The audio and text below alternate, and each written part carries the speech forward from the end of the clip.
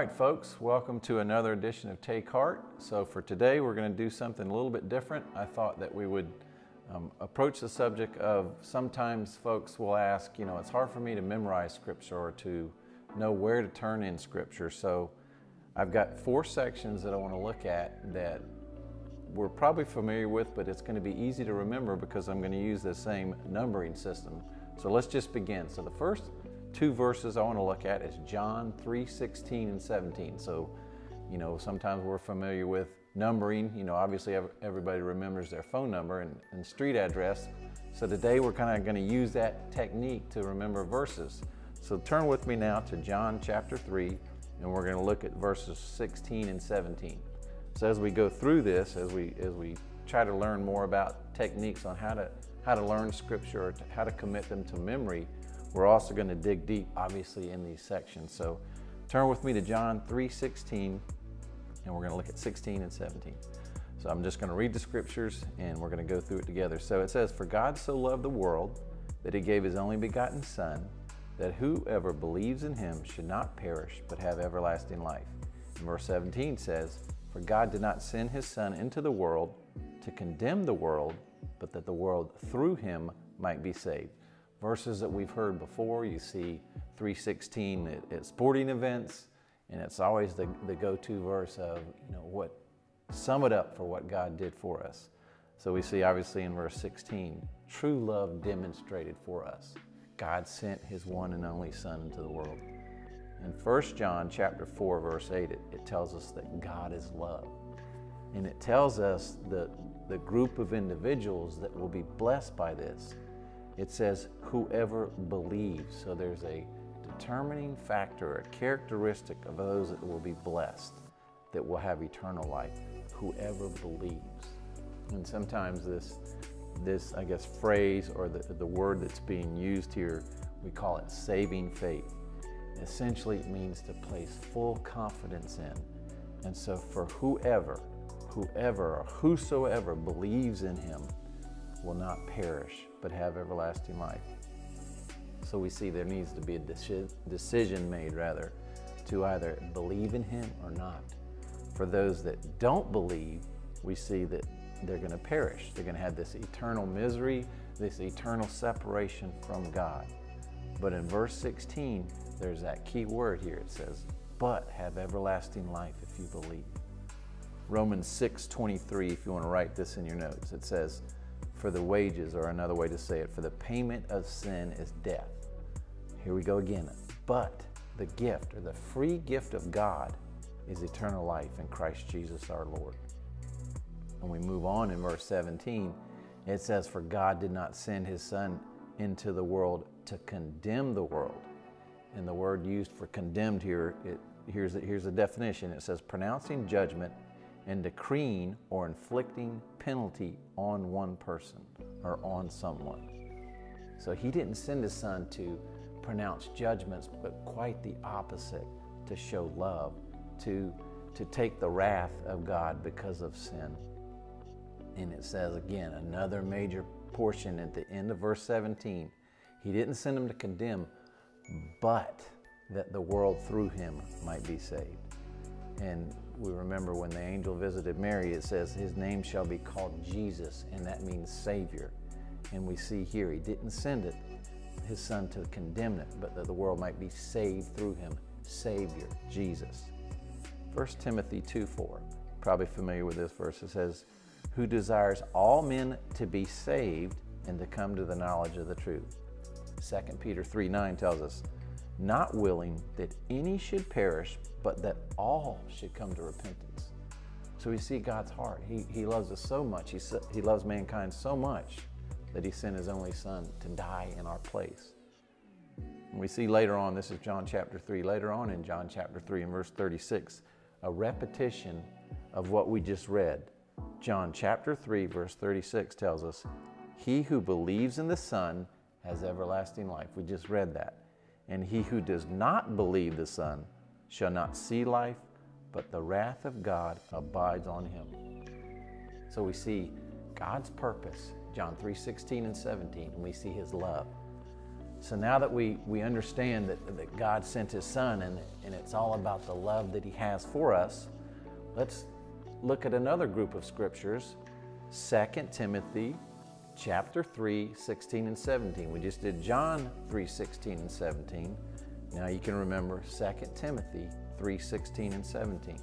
And let's take a look at that. Now that we know that God sent His Son because of love, now let's look at God's Word and what Scripture says about God's Word. So 2 Timothy chapter 3, verses 16 and 17, the numbering system again.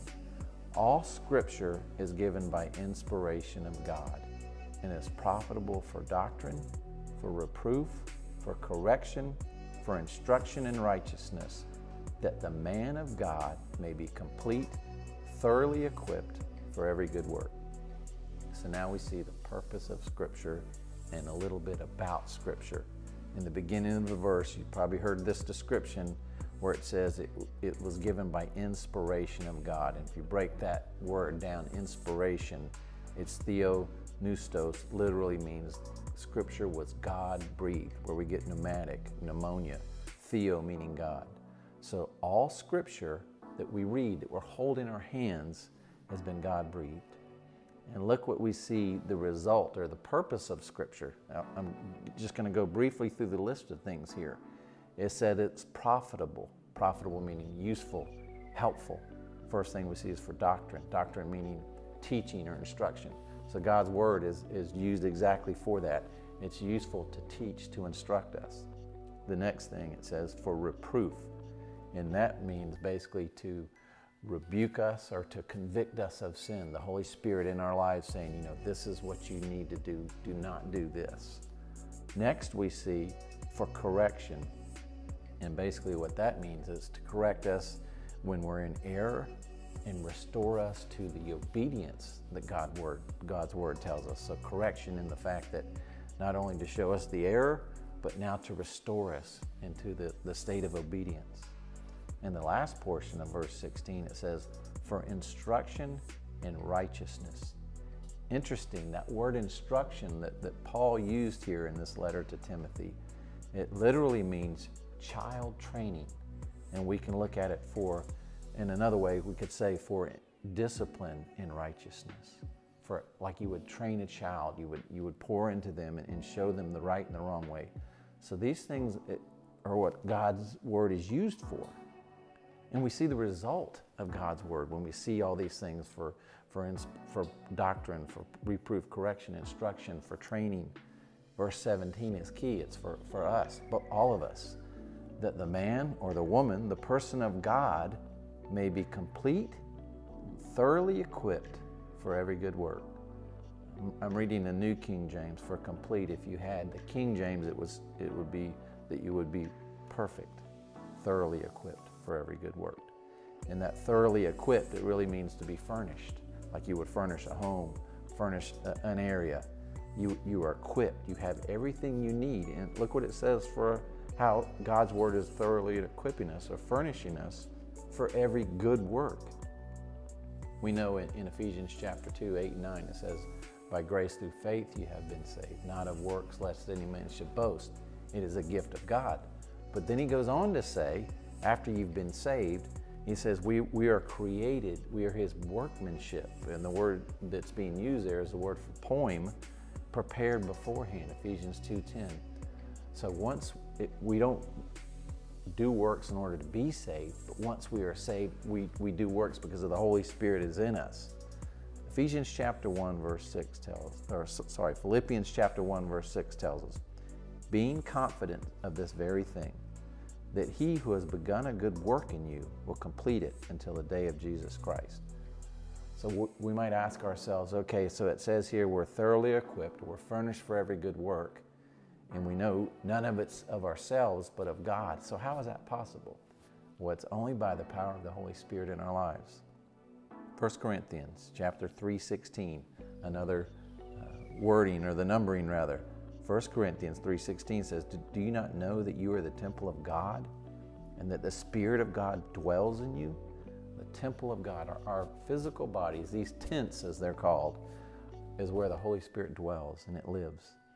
Interesting description here of what the temple was. We know to the Jews it was the holy place, and more specifically the inside, the Holy of Holies, the holiest place of all, where the Ark of the Covenant was, and where the Shekinah glory of God would meet them. In the culture at that time, for those who weren't Jews, for the Greek, in classical Greek, here's the definition.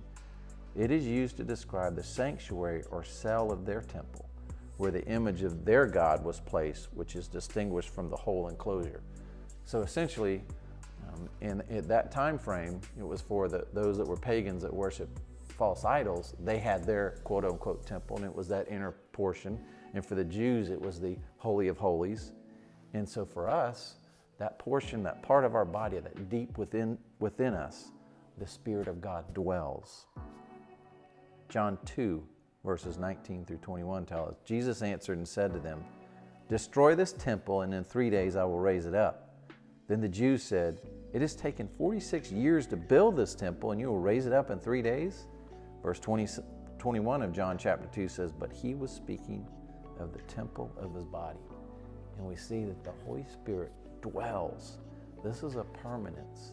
This is a residing and a habitation. This is something that's permanent. The Holy Spirit doesn't leave.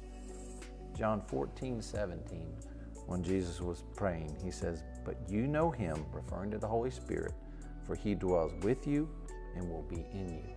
So we have this amazing gift of the Holy Spirit that Jesus gave us when we accepted him into our hearts. And our bodies are the temple of the Holy Spirit. So first we saw John 3:16 and 17, God's love, the purpose that God sent his Son into the world. And then we just read in 2 Timothy 3:16 and 17, the purpose of the Scriptures, where it was originated. It was God-breathed. Now let's continue and look at Colossians 3:16 and 17, going on the same theme of numbering and trying to remember, where can I go to Scripture to learn things, to be reminded of these things. So let's look now at Colossians 3:16 and 17. Now that we know that the Holy Spirit abides and dwells in us permanently, what do we do with that? Or how does that play out? Let me read the verses. So Colossians 3:16 and 17 tell us, "Let the word of Christ dwell in you richly in all wisdom, teaching and admonishing one another in psalms and hymns and spiritual songs, singing with grace in your hearts to the Lord. And whatever you do in word or deed, do all in the name of the Lord Jesus, giving thanks to God the Father through him." Interesting, when we look at that verse 16, it says, "Let the word of Christ dwell." And the word "let" that's being used here is the same word for dwell. So it's almost like a repetition. Dwelling, the word of Christ dwells in you richly. And we see this dwelling in one, it's providing or giving us an influence for good, a permanent part of one's life. So the word of Christ that we just read about, the literal God's word, the Bible, that's God breathed, it tells us, let it dwell in us. And we just learned about the Holy Spirit dwelling in us. And it tells us here that let it dwell in you richly, or abundantly would be another word to describe it. It says, so dwell in you abundantly. Titus 3, verses 5 and 6 tell us, "He saved us through the washing of regeneration and renewing of the Holy Spirit, whom he poured out on us abundantly through Jesus Christ our Savior." The Holy Spirit was poured out abundantly into our lives through Jesus Christ the Savior. And it tells us here, as the word of Christ dwells in us abundantly or richly, it tells us how it does that. It says in all wisdom. Proverbs 2:6 tells us, "For the Lord gives wisdom. From his mouth come knowledge and understanding." And this is the word of God that we have before us. All wisdom is contained in there, not the wisdom, so-called wisdom of the world. It says here, "Dwell in you richly or abundantly in all wisdom." And then it says, "Teaching and admonishing one another." To teach. You know, we know what that word's, to impart instruction to someone, to instill a doctrine. 1 John 2:27 tells us, how does that happen when we're reading God's Word? How does that happen? 1 John 2:27, it tells us the Holy Spirit does it. Listen, but the anointing which you have received from Him abides in you, meaning the Holy Spirit. And you do not need that anyone teach you, but as the same anointing teaches you, or we could say, but as the same Holy Spirit teaches you concerning all things and is true and is not a lie, and just as has been taught to you, you will abide in Him. So this is a process. We just read in 1 John 2:27 that this anointing, the Holy Spirit teaches you and has taught you. So we see this teaching, this admonishing one another, the Word of Christ dwelling in us because of the Holy Spirit. That word admonishing is not something you typically use on a day-to-day basis. It literally means to put in the mind of someone. And sometimes it could be used or described as to warn someone, to give them caution about something. And look in the different categories that it tells us to admonish, to encourage, or put into someone's mind. One another. Look, it says, one another in psalms and hymns and spiritual songs. Psalms, these are things that are put to musical accompaniment. We see that through the book in the Bible called the Psalms, the songs. It's musical accompaniment. Then next we see hymns. Hymns are songs of praise to God, directed towards Him, our Father, our Lord, our Savior. And it says here, psalms and hymns and earthly songs? No, it says spiritual songs. So it's those things that are not of the world, but are divine in nature. So we are to encourage one another with these things. And it says how to do it. It says singing with grace in your hearts to the Lord. So when we're around other folks and we're encouraging them, it's done with grace. It says here, singing with grace in your hearts to the Lord. So how do we do it? With grace. We find out the location of it. It says in your hearts, and then we find out the direction to the Lord. So all those questions are answered when we read this. In verse 17 of Colossians 3, this is where it kind of sums it up. Now that we've got this background that, Jesus sent His Son, we understand what the Word is being used for, and now we're being encouraged on how to do it. But now verse 17, this is where the rubber hits the road. This is where we have to do something about it.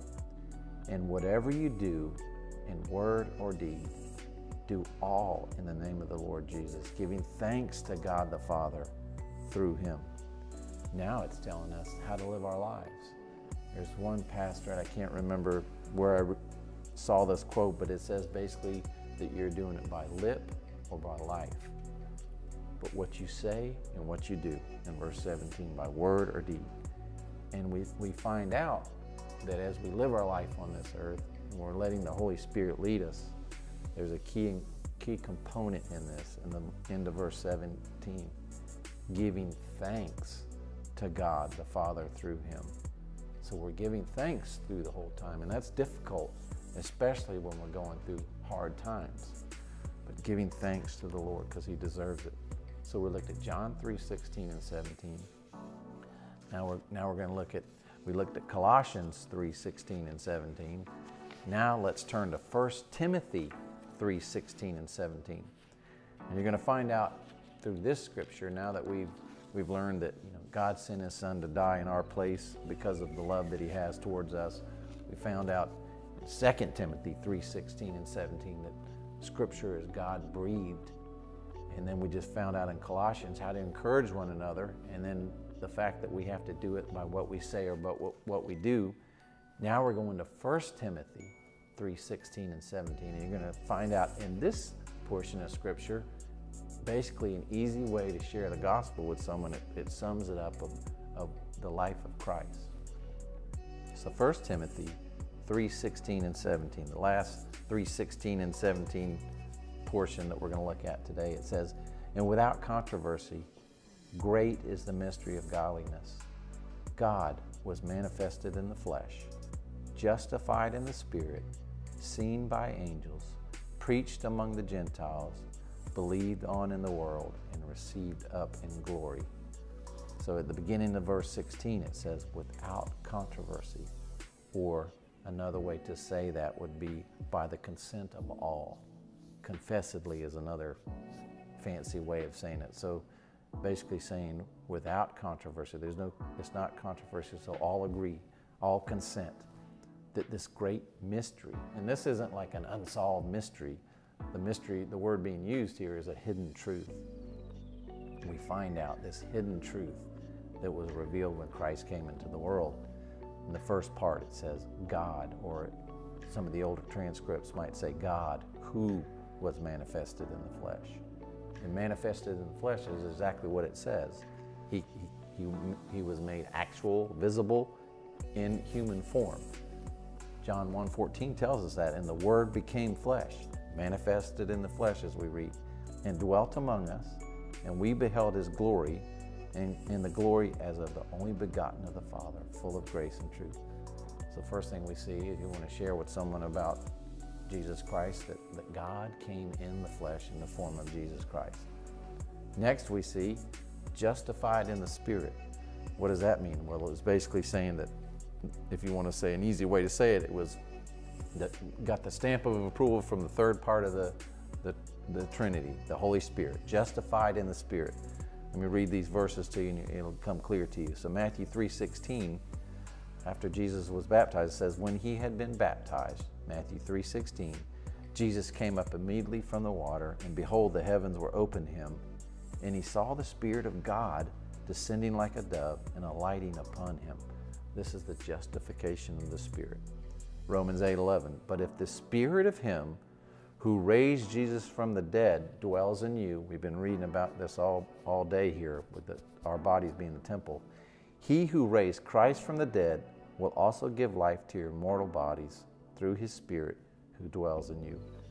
And finally in 1 Peter 3:18 to bring this part home about justified in the Spirit, for Christ also suffered once for sins, the just for us the unjust, that he might bring us to God. Jesus is bringing us to God, being put to death in the flesh, key here, but being made alive by the Spirit. So we find out the justification of the Spirit, justified by the Spirit. Next we see in this verse, he was seen by angels. And this is basically telling us this is the exaltation of Christ above or in front of all the heavenly realms. Philippians 2:9-11, listen to this. Therefore God also has highly exalted him, meaning Jesus Christ, and given him the name which is above every name, that at the name of Jesus every knee should bow, of those in heaven and those on earth and those under the earth, and that every tongue should confess that Jesus Christ is Lord, to the glory of God the Father. Colossians 2:15, having disarmed principalities and powers, he made a public spectacle of them, triumphing over them in it. And finally in Hebrews 1:16 tells us, let all the angels of God worship him. So we see in that verse, seen by angels. Now we see next in the verse it says, preached among the Gentiles. Colossians 1:23 tells us, if indeed you continue in the faith, grounded and steadfast, and are not moved away from the hope of the gospel which you heard, which was preached to every creature under heaven, of which Paul I became a minister. Acts 9:15, but the Lord said to him, go, for he is a chosen vessel of mine, referring to Paul, to bear my name before Gentiles, kings, and the children of Israel. So we know Paul's ministry was to the Gentiles, to us. So he was preached among the Gentiles. What happened after that? After he was preached among the Gentiles, he was believed on in the world. We just read in John 3:16, for whoever believes in him shall not perish. Believed on in the world. Acts 13:47-48 tell us, for so the Lord had commanded us, I have set you as a light to the Gentiles, referring to Paul, that you should be for salvation to the ends of the earth. Now when the Gentiles heard this, they were glad and glorified the word of the Lord, and as many as had appointed to eternal life believed. We see that word again, for whosoever believes. After it says that he was preached among the Gentiles, it says he was believed on in the world.